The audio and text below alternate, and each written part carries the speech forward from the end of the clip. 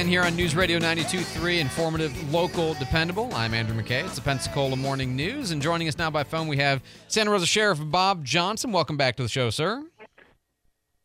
Andrew. Good morning. Good to have you, sir. So, I didn't see a lot of kind of big, weird crime stories. I will always take that. That's always a good thing. I mean, you didn't have any naked guys playing around in your Bass Pro Shop or nothing in Santa Rosa County. Not that we have one. Aquarium, so that's a good thing. That's right. Cannonball. But we do have a couple of serious things to talk about. One is we got a big storm that we're looking at tonight. Of course, you never know what it's going to be like in advance.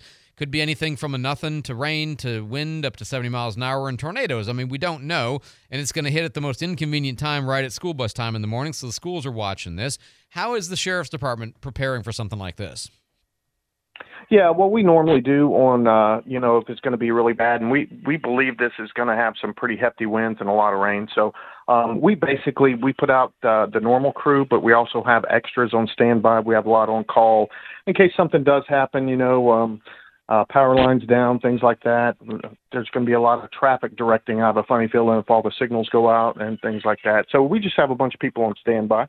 Okay, and have to kind of prepare for the extra and a lot of on-call folks who, even if they're sleeping, they need to be sure to have their phones on, right? Yeah, exactly.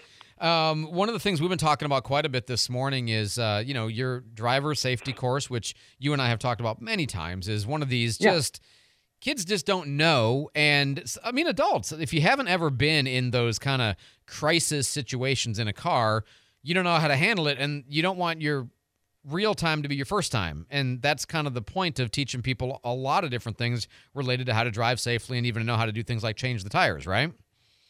Yeah, definitely. And, a lot of people think, well, the driver's safety class is just, hey, you get in the car with put stop signs, put your seatbelt on. And that's part of the program, I think, is when they get the kids behind the wheel, they have a deputy next to them, and then they get to do some, I guess you'd say, emergency movements. Mm-hmm. And, everything from going into a slide on a wet pavement, how to correct it, how not to panic, how not to put the gas on, which is the last thing you want to do. And things like a lot of kids get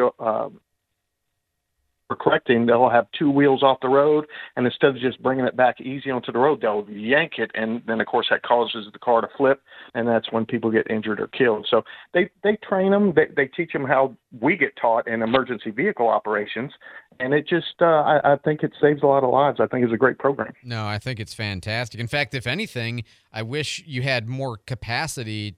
I almost wish it could be every student. And, I'm going to be talking to Sheriff Simmons here in Escambia County about, what can we do to get a program like this in Escambia County, too? Because I will tell you, I would, if we were residents, I would have put my boys through it easy in a heartbeat because I wish I would have had it when I was a kid.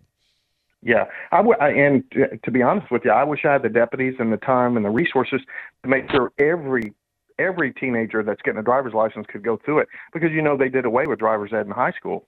So this basically is the only program you have. That's crazy. And, I wish we could do it for because it just saves lives. It's a really great program. Agreed. Hey, last thing I wanted to ask you about before we let you go, because it's been relatively quiet, right? No big newsworthy type events.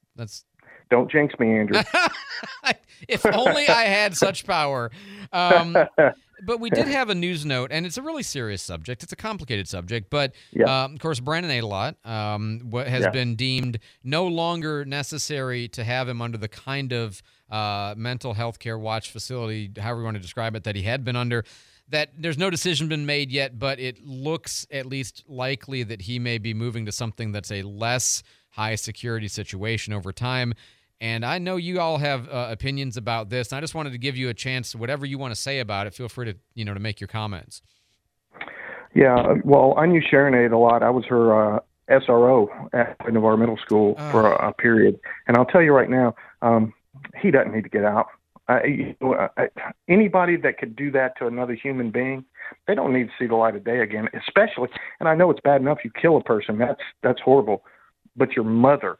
Mm-hmm. He never needs to breathe free air again, ever. But, the judicial system is what it is, and we have to go and abide by whatever they choose. my personal opinion. I actually got to see the scene, and it was horrific. And I just tell you right now, if it was up to me, he would die in prison. So. Well, I think a lot of people have that same view, and I think a lot of people are willing to, have some grace over the, evidence of mental instability to justify perhaps not executing somebody, but it's a far stretch from having mercy to keep somebody alive to reducing the level of security and taking that risk that they might get out, but then even, down the road potentially that he could be sort of out in regular society is just kind of one of these unfathomable things. And, they say, well, mental illness, and he didn't know what he didn't know what he was doing. He knew enough to leave the scene really quickly. So he obviously knew that what he had done was wrong. Otherwise, why leave the scene? Just stay there and say, hey, yeah, look what I did. But he didn't do that. He tried to leave the scene, conceal himself. So that obviously tells you he knew what he was doing, and he knew that he was in trouble for what he was doing. So, but that's just my personal 2 cents. Well, I mean, but as you said, it's the opinion of somebody who, is the sheriff, was the SRO for the victim, has seen this process for a pretty long time, and is now dealing with this, 10 years later, one of the biggest crimes in our area to happen right before I started in this job. And, man, it seems like a very short 10 years, frankly, yeah, it does. With all of this.